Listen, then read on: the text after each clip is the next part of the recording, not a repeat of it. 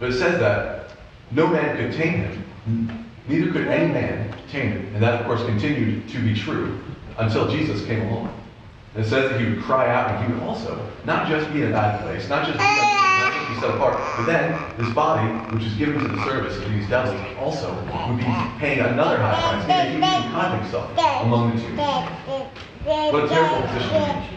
Can you imagine that when he saw people coming, he probably ran out to terrorize them. But we should see the difference here in his approach to Jesus. He says, when he saw Jesus afar off, he ran and worshipped him. He ran and worshipped him.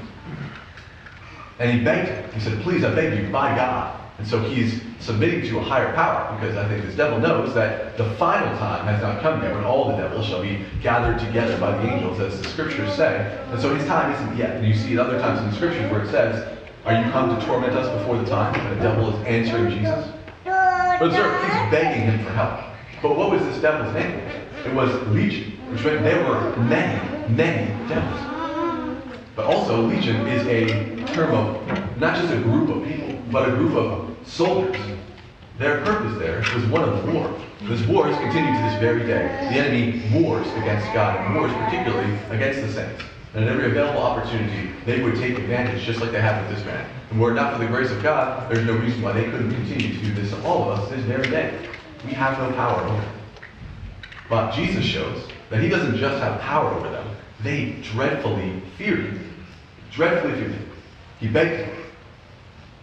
He said, what have I to do with thee? What have I done to you? I haven't done anything. He's begging him, please, please, leave me alone. And he told him his name, and his name was Legion. And he besought him that he would not send them away out of the country.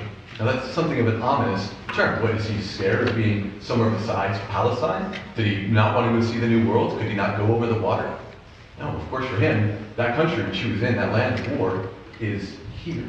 And he knew also of hell, the place over which now we know that Jesus holds the keys. He holds the keys to hell itself. He holds a great many keys, in fact, but certainly the keys of death and hell are in his possession. And so he had the ability to lock these ones away forever, never to be seen again until hell is thrown into the lake of fire, as the scriptures say. And what a terrible end that this devil would find. And he was hoping to have that delayed for a little while so they could wreak some more havoc on the earth for a little bit. And Jesus gave it to him.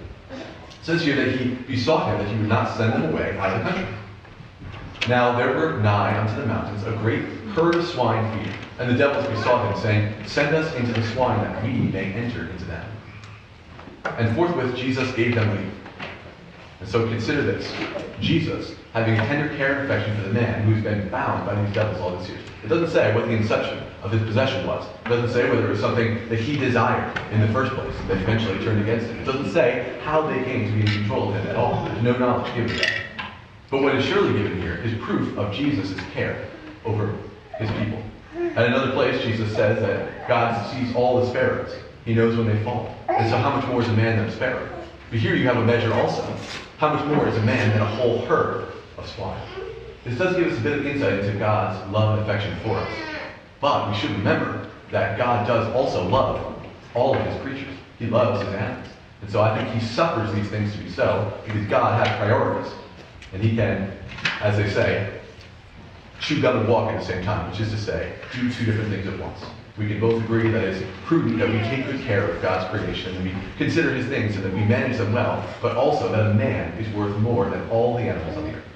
Right. And the chief proof of that we have is that Jesus came in the first place, that he came to die for us. He didn't come to die for any of the animals. And certainly, since the time of Noah, countless animals have died because of the reason of sin in the world, the reason why we consume them at all. And so we see Jesus having the chief priority here being this man's freedom. And this is what he's concerned with more than anything else. Amen.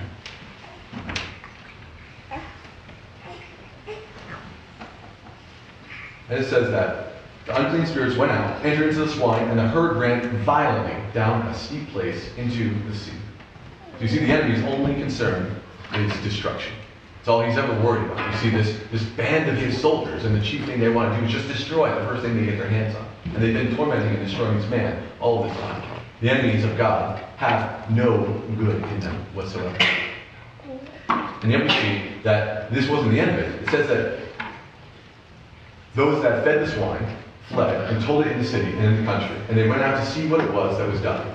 Now, this has happened all throughout the gospel, that people have heard about Jesus and now come out to see him. It's one of the reasons why he fed the 5,000, is because they were all there to see more about him. There's times when they came out because they heard a devil being freed. There was times they came out because they heard of miracles. There was times when they came out just because they heard he was a great teacher. There were some who came out because they knew he was the Son of God. Interestingly enough, the only one who did this so far here is the devils. They came out to meet him knowing he was the Son of God. But listen to the people's reaction. It says that they were told what happened. It says they that saw it told them how it befell to him that was possessed with the devil, and also concerning the swine. And so they began to pray him to depart out of their coasts. For you see, beloved, there was an expense here. It cost them to have this man free. I don't know how many different people owned the pigs, but at that time there's a possibility, because there were hirelings there were more than one person who were there feeding the swine, that maybe there was more than one owner of this group of pigs. And so it may be that this town just paid a heavy price for this man's freedom. Maybe there was sacrifice that they weren't even asked permission by God if they could give up. He just took it. It was a necessary byproduct from God's side. The tragedy here is what it reveals, because they now knew that God, Jesus here, had done two things. He had destroyed their stuff, and he had freed them. And they only concentrated on one of the two. You see, they begged him to leave, to depart from their coast. And when he was coming to the ship, as you can see, he obeyed, and he answered their prayer, giving them exactly what they wanted. So we should be careful what we pray for. It says when he was coming to the ship, he that had been possessed with the devil prayed him that he might be with him. What a right and proper response. For when you see the power of God existing, whether it be in your life or in the life of others, that you beg him, man, please stay with you. Hold on with two hands and wrestle with him, as Jacob wrestled with God. Wrestle with him, as he gives us the power to wrestle with him in the first place. Please stay. And Jesus also did not give him exactly what he wanted.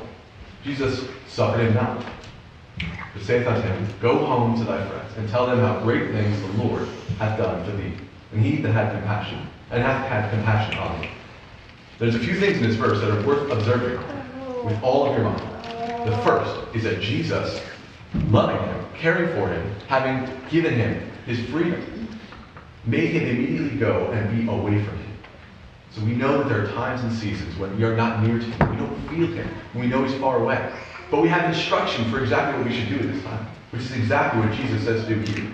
Go home, tell thy friends how great things the Lord hath done for thee. Now, is that not the gospel? It says that not be great news. If there are those among us who end up becoming sick with the virus everyone's concerned about, and you get sick and then you are healthy again, there's a good chance it's going to be a big story for you. You can be telling a lot of people. If God has freed you from sin, the killer, it has killed all men from the dawn of time. A 100% success rate sin has, aside from two that are currently waiting, and I think they may eventually die. I don't know, but it says that there were two who were gathered up and have not yet died. But everyone else has died. 100% success rate as God pulled them out. And so we know that sin is significantly more deadly than a virus. And so if God has freed us of that, what should we do?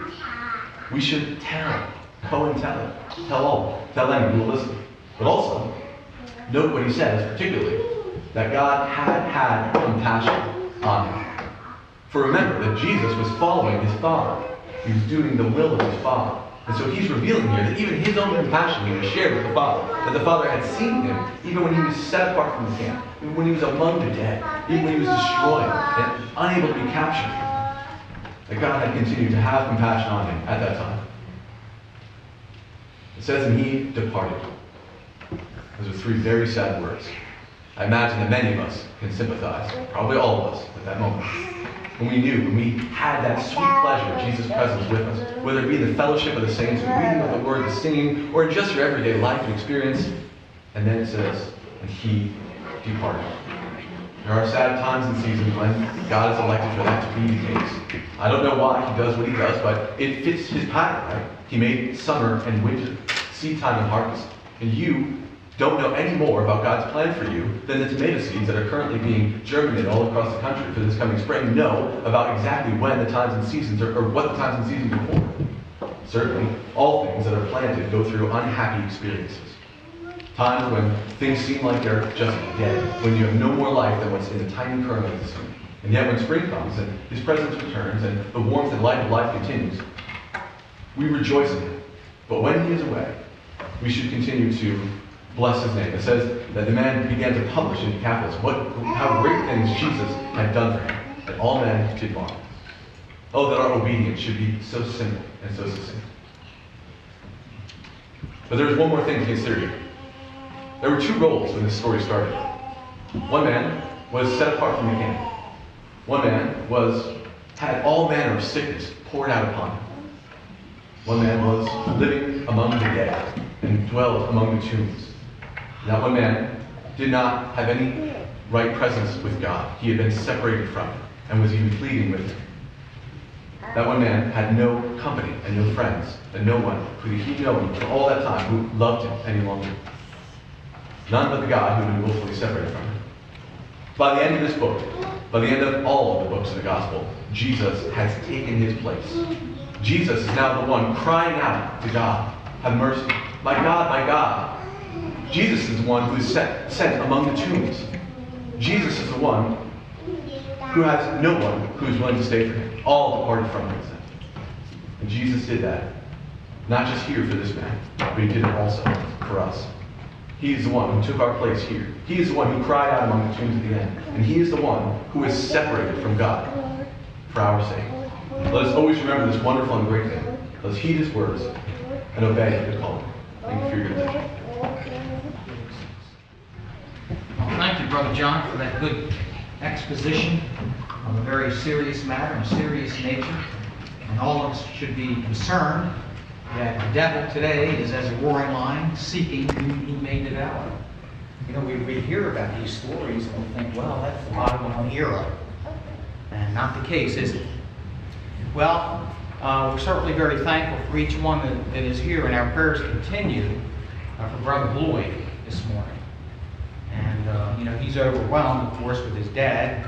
I know several of you have come out to hear him preach, and he's not here. So, having said that, let's look to the Lord in a word of prayer on his behalf, and may the Lord encourage and strengthen him, if you will. Dear Heavenly Father, we once again appreciate what has been said that redounds to your glory, that even the unclean spirits are obedient unto thee, not just the winds and the waves, but those spirits that are contrary, our adversaries. We ask you, Lord, that even now we would be free from that which keeps others in bondage, in fear, in fright. Help us, Lord, to trust the Almighty. And so we come before thee and we lift up our dear pastor, Brother Bloyd, that you would strengthen him in this hour, that you would bless him and his father, that you would give him insight and direction. We ask you, Lord, that you would encourage him in his heart, that he faint not, nor be weary in his soul. And we ask that you would lift him up and return him speedily to our church. We ask this in the name of Christ, our Savior. Amen. Well, we invite your attention in the last half of our sermon time this morning to Acts chapter 6. Acts chapter 6. We're riding here on the tail end, if you will, of the day of Pentecost. It had fully come now. And we are in the the 6th chapter. Luke says, and in those days, verse 1, when the number of the disciples was multiplied, there arose a murmuring of the Grecians against the Hebrews because their widows were neglected in the daily ministration. And when the 12 called the multitude unto them and said, it is not reason that we should leave the word of God and serve tables. Wherefore, brethren, look ye out among you 7 men of honest report, full of the Holy Ghost and wisdom, whom we may appoint over this business. But he said, concerning the apostles, we will give ourselves continually to prayer and to the ministry of the word. Well, I was often curious what you might think an apostolic church would look like today. And I hope and pray that we would not be too far removed from the early church here that we read about. In other words, the church, the New Testament today, should resemble or have some relationship to our church that we read about here, which is being laid, if you will. The foundation, at least the stones. Now, I'm convinced, I personally am convinced, that the church, the New Testament church, was first formulated when the Lord Jesus Christ called whom He would on the shores of Galilee. He called men, disciples. He ordained men to be a part of what? Not just the broader kingdom perspective, but also the local church, the visible body where Christ is the head. There are subjects. There are those that are baptized and unite with Him in that cause. And so here we have a little further on the church and its infant stage, if you will. It's just getting started. Maybe it's under tugboat power, if you will, coming out of the harbor and not yet ready to sail on its own. There's a lot of things that we read about in the book of Acts, and we're reminded, especially today, New Testament times, that this, in fact, is foundational. The things that we read about. The day of Pentecost, for instance, was a great confirmation, an answer of a fulfillment prophesied years ago by Joel, a pouring out of the Holy Spirit where all flesh prophesies, your sons and your daughters. And the great contrast between that and the Old Testament church, or the church in the wilderness, was the fact that the Lord's Spirit would be poured out not on a select few, those that stood as a mediator, those elders, those fathers that stood as representatives of God and taught the people in particular, but the Spirit of God would be poured out on all people. And I remind you, dear brethren, that on the day of Pentecost, when it had fully come, there were not only men, devout men out of every nation, but also women over there in prayer and consecrating themselves before the Lord that we read about there early on. So when we think about a church today, we understand the fact that it resembles what we read about in the book of Acts early. But we understand there's some distinctions. There's a little bit of distinctions, obviously. Now, some people take it word for word and they claim the same gifts, talents, miracles, healings are applicable today. And we find that there's a great distinction. Great distinction. A foundation, if you think about it, is something that is first laid. So if I mention to you the roof, or the windows, or the door, it would be completely different than the foundation. Although the foundation is important because that's what is first laid. And in the church, the church in the Bible is reflected as a building. And the Lord Jesus Christ built His church. And He says the gates of hell shall not prevail against it. And so it is likened to a building. And so the foundation, of course, the Lord Himself being the chief cornerstone. This is a big deal in the Bible. And so the church today is built on the same foundation of the apostles. That means their doctrine, their practice is the basis for what we are doing today. If we walk into a New Testament church today, I'm using my hands as quotation marks, it should resemble something out of the New Testament. It shouldn't be far removed from what we read about. In this particular case, there's a concern over the murmuring or the complaining between the Grecians and the Hebrews. And the apostles are going to get the church together and they're going to call on the members of the church. This is the Jerusalem church. There already has been added 3,000 souls to this church.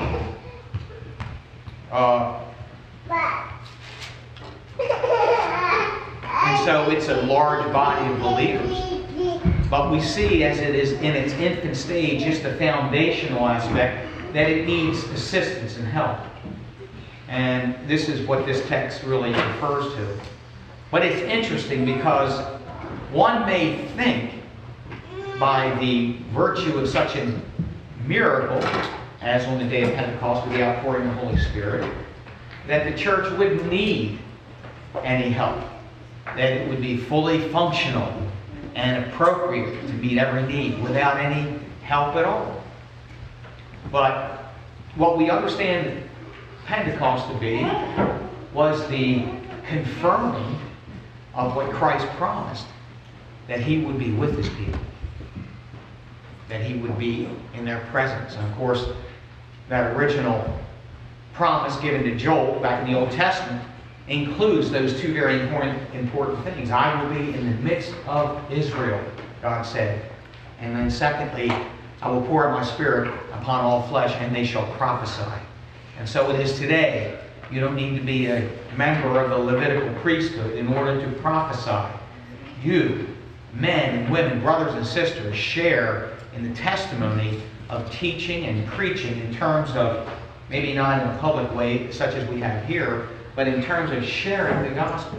As we already heard, publishing, telling, the evangelical nature of the gospel, the good news that's sent forth, and we are all in this together. And so, in that sense, the day of Pentecost sets the stage that the Lord's people would be witnesses unto the uttermost parts of the earth, from Jerusalem to Samaria, from Samaria and then to the uttermost parts of the earth, will bear witness to the glorious presence of God. And as we mentioned prior, on another occasion, we could say this, that the fulfillment of what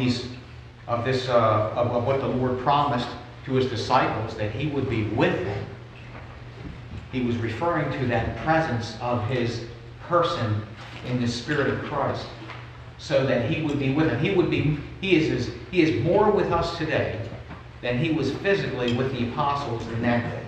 He is more with you and I because he dwells in our hearts than he was with those in a physical sense. That's what he meant. So, but what do we have since the day of Pentecost? I mean, almost immediately we have contempt. We have those who forbade the disciples to preach in the name of Christ. We have confusion because in the 5th chapter, just the previous chapter, we have the difficult confusion of Ananias and Sapphira lying to the Holy Ghost. So we automatically and immediately have this tumult of problems in the church. And then we have a much stronger aspect of persecution where the apostles were arrested and put in jail. And so we see not only contempt and confusion, but we see where the gospel is criminalized all of a sudden. Words like Jesus and the resurrection of Jesus all of a sudden are a source of hostility by the world, by the religious rulers and leaders of the day. And might I add, it's very similar to what's going on today, where Christianity is leading by many of those in authority with the idea that they need to criminalize a lot of the tenets of Christianity because they deem it hate speech, per se. And you can see that happen. The government may look at certain groups as hostile. And if I might remind several of you that the courts are still involved with the Little Sisters of the Poor that work out of Catonsville, and they're all over the country and the world, I might add. They're still defending themselves even to this day in the Supreme Court, because when one lawsuit failed, they keep coming up with another one and they keep attacking. And now they're trying to remove the religious status, if you will, of that group. But the point is, they consider them hostile. And they want to criminalize what they believe after the dictates of their conscience. That all men are created equal. All men are created equal, even from the womb. So anyway, what we see that process coming on until now, we not only have contempt, we have confusion, we have criminalization, but we also have complaining. How about that for the early church that's just been blessed with the outpouring of the Holy Spirit? Complaining. Notice what it says. The Hebrews and the Grecians were at each other's throat, if you will. Now, if you think about it, we've mentioned the fact that the church of God is like a house built on one foundation. That means it's supposed to grow. Peter says that we're lively stones built unto a spiritual house. And so, brothers and sisters, we're all together in this one house that's built by Christ. And we're promised that the gates of hell will not prevail And I might add, according to what we've already heard, that we're to have faith and embrace the sovereign grace of our Lord Jesus Christ in combating these kind of things that will throw us off course. But if I may use another metaphor or another analogy, that the church is not only like a building, but it's also like a ship, if you will. That's why I like to use Glenn Blanchard's definition of fellowship. He said, we're all in this boat together. Fellowship. We're included here. We have all things in common, if you will. And if we've been following basically on what I said last week about repentance, remember how it's a change of mind, which comes after the change of heart. Well, you can say now that fellowship is the singleness of heart, where we have all things in common. We read about that in the 2nd chapter. They continued daily with one accord in the temple and breaking bread from house to house. They did eat their meat with gladness and singleness of heart. They continued steadfastly in the apostles' doctrine and fellowship. And so, in a sense, we're in this great boat, if you will. And it's been launched out into sea. And now, in our day and age, we no longer need the attendance of help. Certain gifts that were given to the church that were miraculous, like healings. There were some healings going on by the Apostle Peter that people were so amazed and marveled at the works of God, as we just heard, that they were even looking to get into the shadow, perhaps, if Peter passed by, that maybe they would be healed from their sickness and disease. That's the kind of power that was being demonstrated in that particular day. But the gifts that we read about in that particular day are not prevalent today.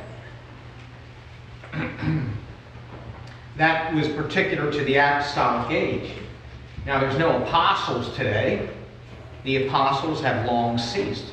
There were only 12 apostles. They built the foundation, and we built upon that.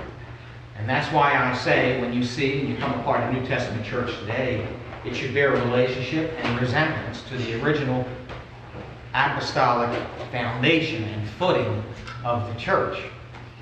And if you want to know what a church looks like, look around you. This is it. People gather, they continue with one accord, they fellowship, they broke bread together, they sang hymns, they prayed, and they preached. That's what it was. The gifts of apostolic gifts were given to prayer and to the ministry of the Word. But now, in our case this morning, and I want to move real quickly by that introduction into this, and that is, this is the text that most of us understand points to the first selection of the deacons in the church, the second office. And if you will, let me just turn real quick to Revelation. Well, excuse me, I'll just leave that one alone. Let me go to another text. You remember Paul the Apostle, when he addressed the Philippians, he addressed all the saints. He's addressing all the saints, and he says, and also, which included the elders or bishops, he used, and deacons. There's two offices of the New Testament church. No more, no less. And what we have today are elders and deacons. So we resemble, we have a relationship to the early church, do we not? In the book of Ephesians, he furthers on the particular aspect of the ministry, where we have the elders and bishops, we have pastors. That word is defined differently. Bishop, for instance, may mean an overseer.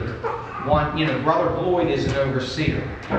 He looks out among the people, and he, with his insight, wisdom, and prayerful consideration, knows his people. He prays for them, he meets with them. If there's a particular concern, he is concerned, and he reflects that in his approach towards you. He's an overseer. And a lot of people may get the wrong impression of a particular minister as being maybe in a position that he shouldn't really be. For instance, Peter warns of being lords over God's heritage. And the minister has rule over the people in one sense, and I like to show it this way. This is the rule of God. And he simply administers the Word of God. The pastor or minister has no executive authority. to dictate or follow you home and implement the things that he preaches in a personal way at your house. But he preaches the Word, and he relies on the Holy Spirit to teach it and make application to you in your heart. But in this particular text in Ephesians 4, he spells out the specific purpose for the ministry. He said for the perfecting, for the maturing, for the growing, for the building up of the saints, for the work of the ministry, for the edifying of the body of Christ. So that's the purpose of the ministry. But now we're setting the stage now for the deacons. And it's important for us to learn because we can gather something from this. My first impression with traditionalism came many years ago. I was a young pastor at Columbia, and there was a deacon who came to our church. He was a deacon of another church, moved to this part of the country, and came upon the Columbia church. And immediately he presented himself as to be the ruler of our church. He said, "I'm going to tell you guys who to preach, when to preach, and what to preach." I said, "What? What are you talking about?"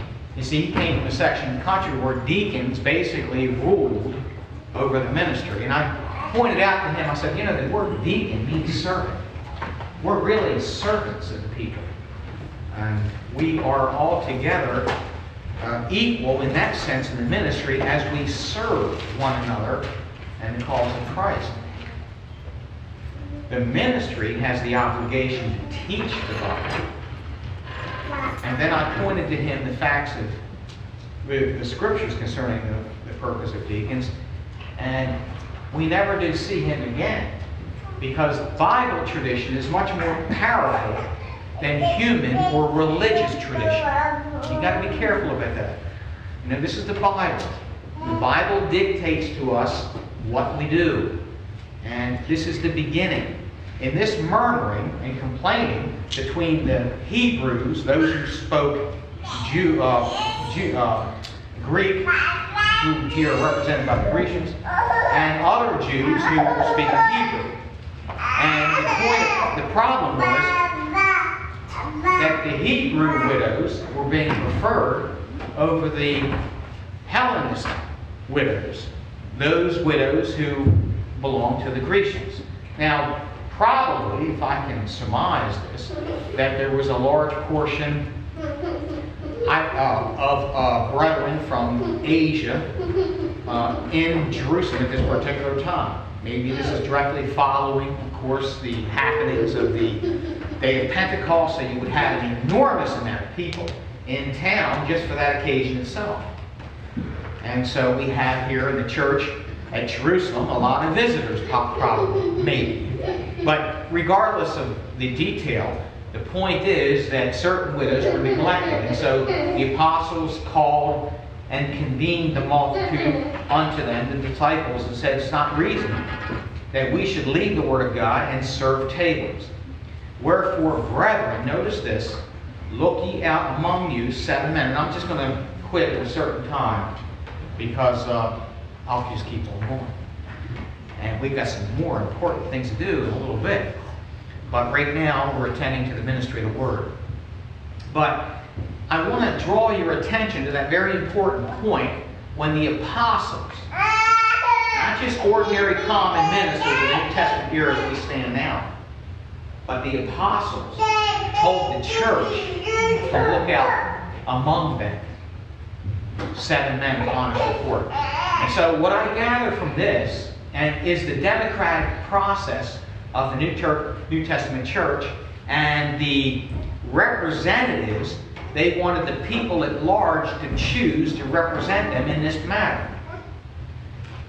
That, to me, strikes to what we believe is congregational church government. In other words, we don't have a select few that rule over us. He said, you, the church body, look out among you and choose men of honest report. And so the delegation of actually selected was from the whole church. And I'd like to add that the deacon in particular is an office of the church that is needed and needful for that particular assembly. While the ministry, the calling to preach the gospel, may be on a much broader scale. A man may be called to preach and eventually go somewhere else. In other words, his calling is suited to a particular congregation now, but maybe in the future somewhere else. But the deacon serves that particular church. He's been called for that purpose.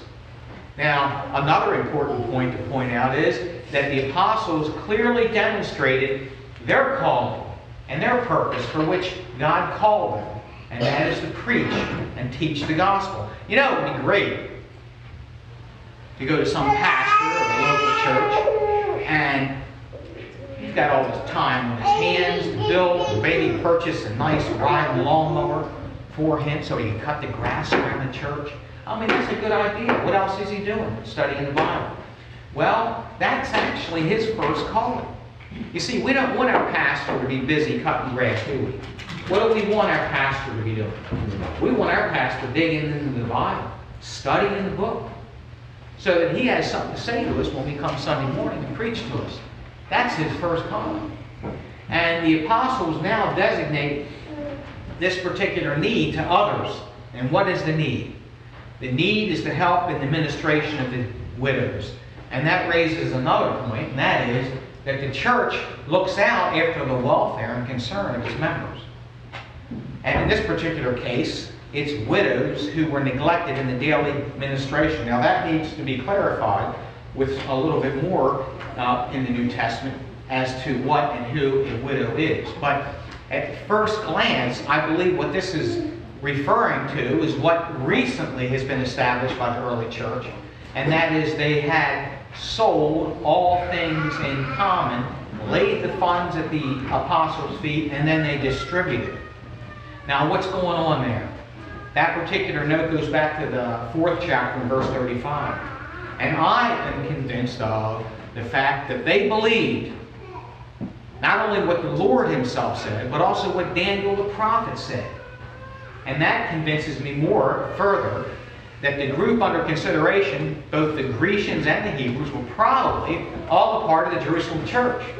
Because it was the Jerusalem church that would soon have to vacate the premises. Now we're probably somewhere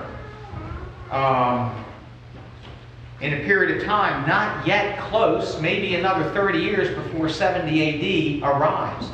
I don't know. But what we do know is that the prophecy concerning the destruction of Jerusalem was imminent. And therefore, to sell all and distribute was really a common sense thing to do.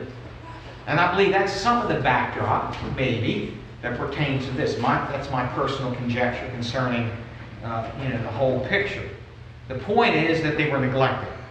Now, let's look out among the crowd of body of believers, men. And of course, he tells us what kind of men they should be. He said 7 in particular, but of honest report, full of the Holy Ghost, wisdom, whom we may appoint over this business. Other portions of the Bible go into further detail concerning the deacons and their qualifications. And so if I were to preach a sermon just on the subject of deacons this morning, I would basically probably categorize it 2 ways. I would say in the first place, the deacon office is an office of service, of ministry, because that's what the word means in the Greek. You know, it's interesting that some people today, they say, oh, that portion of Scripture, it doesn't mention the word deacon. So how is it that you're using it as a foundational purpose for calling it? But in the Greek it is, exactly. And no matter what Greek text you look at, the word diakonia is right there where it says, we should not leave the Word of God and serve, there's the word in the Greek, the word where we get deacon today. We should not leave the Word of God, the apostles said, and serve tables. Now, he didn't say wait on tables, he said serve tables. And I say that because I'm a picky preacher and I'm picking at the NIV because they use the word serve tables, which to me is a demeaning way of describing the work and office of deacon. They're to minister to others and to deal with these practical issues. Now, that might be a large thing. But that would be the first aspect that if I were to preach a sermon on what a deacon is, I would say that he's a servant. Like the minister, he's a servant. And in particular, in this case, he was serving the needs of widows. He was attending to the particular needs of the widows. Now, over there in 1 Timothy chapter 5, you can read more about who a widow is. Paul said a widow indeed, or literally truly, is a widow that has no other family resource. There was a time in Colombian history, I can only gather this from my memory, as Brother Compton told me, I wasn't around when it actually happened, but there was in our church that were widows who had no support at all, no family, no cousins, no nephews, nobody, no brothers, no sisters. They were on their own. And when Brother Compton first investigated, he saw the destitution of the members of the Church of Columbia. Their names were priests. There was a brother and two sisters. And upon further investigation, the church decided on a regular basis to give them a monthly amount of money to help them. Now, they were widows indeed. And Paul makes the point in 1 Timothy chapter 5 that the widows who had family members were not subject to the health and need and welfare of the church itself. So that he drew a very important distinction there. So the widows, of course, here are widows in need. You think about this for a minute. What a widow is. Now I know God's interested in widows. One of the first great miracles in the Old Testament was performed on a widow, Zarephath of Sidon, city of Sidon. And she was a widow and she lost her son. And you remember Elijah, through Elijah, God raised him back to life. And it demonstrates the tenderness that God has toward widows who were left without. And especially back in that day, there was no safety net like we have today. I mean, the extremities for destitution were alive and well, even before this generation. Just think back as far as 1917, 1919, what it was like to be, coming off the, being destitute.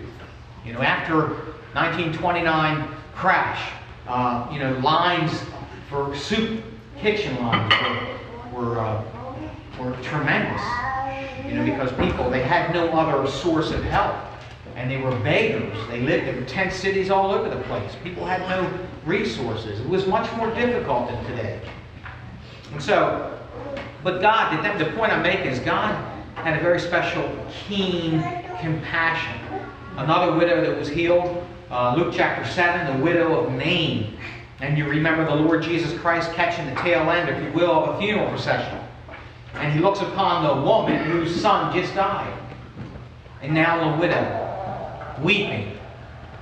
And Jesus, the Bible says, has compassion on her. So I see from the Scriptures God has a certain compassion for widows. Well, our deacons listen, it's not a glamorous position, is it? If you think about it. They don't come up behind the pulpit and preach, do they? In fact, in the list of qualifications in 1 Timothy chapter 3, both the deacons and the elders are listed in terms of qualifications. Elders are apt to teach, but in the second group, the deacons, that little feature is left out. Because deacons are not called to teach. Although in this case, in front of us, Stephen will be one who ultimately delivers one of the best sermons recorded in the Bible, in Acts chapter 7, before he is stoned to death. So, while they're not necessarily called to preach, it just leads me to the second most important point, that if I were to preach a sermon on deacons, I would include this part, and that is the soundness of their doctrinal position. So not only are they servants, but also they are to be sound in doctrine. And one of the worst things a church can do is select among them people that are just good businessmen or maybe keep their house in order or well-liked among the people outside the church. No. No, that's not qualifications. Now, I've been around churches that selected people because they were good business people. No, they're to be sound in doctrine and in practice. They're to be servants of the Lord, compassionate as God Himself in caring for those that are without. They're to have keen insight on the needs of the people. See? A good deacon is setting and serving the tables. And we have several good ones here at Mount Carmel. You know, every time I come here at Mount Carmel, the doors are open because Brother Don's already here earlier than most of us. And so there's a lot of responsibility. They're the guys that are doing the work, and you never see them doing it. They're undercover, but they're tremendously used by the New Testament church, and how important they are, and we're very thankful. And so if we look at a church today like ours, you know what we look like? We look like the early New Testament church who had bishops or elders and deacons. Isn't that a blessing? May the Lord bless us to continue to grow and to build upon that early and precious foundation.